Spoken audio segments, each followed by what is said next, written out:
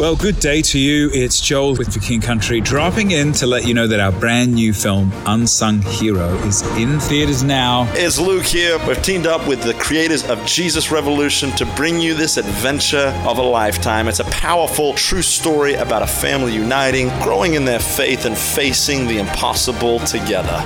In theaters now, unsunghero.movie for more information. Rated PG. Parental guidance suggested.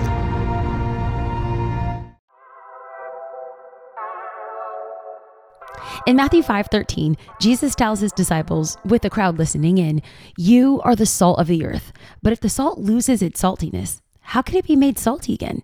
It is no longer good for anything except to be thrown out and trampled underfoot." Did you catch what Jesus said? You are the salt.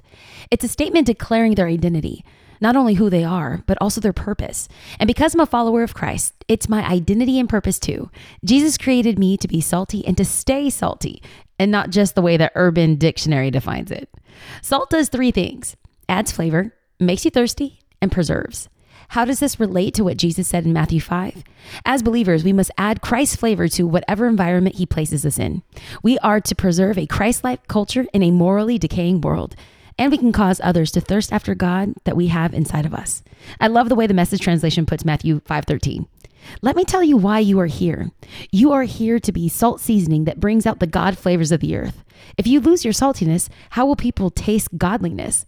You've lost your usefulness and will end up in the garbage. I've experienced times when I was on a spiritual high after attending a church conference, or I was ready to dive in and dissect more of God's word after attending a spiritually rich Bible study, only to lose my cool with my family within the first 5 minutes of being home. The truth is, I can surround myself with Bibles, Bible apps, and Bible studies. I can listen to sermon podcasts, read daily devotionals, and attend all the church services I want to. And those are all great things. But if I'm constantly moody and unkind, or I ignore those around me, what's the point? Being a believer and spending time with God should change us and, in turn, change others around us. Just like salt has no practical use after it's gone bad, our God-given identity as salt is of no use unless it doesn't translate into our everyday lives. As a child of the Most High God, I'm an ambassador for Christ, and He has called me to represent Him wherever I go, at school, at work, and even at home.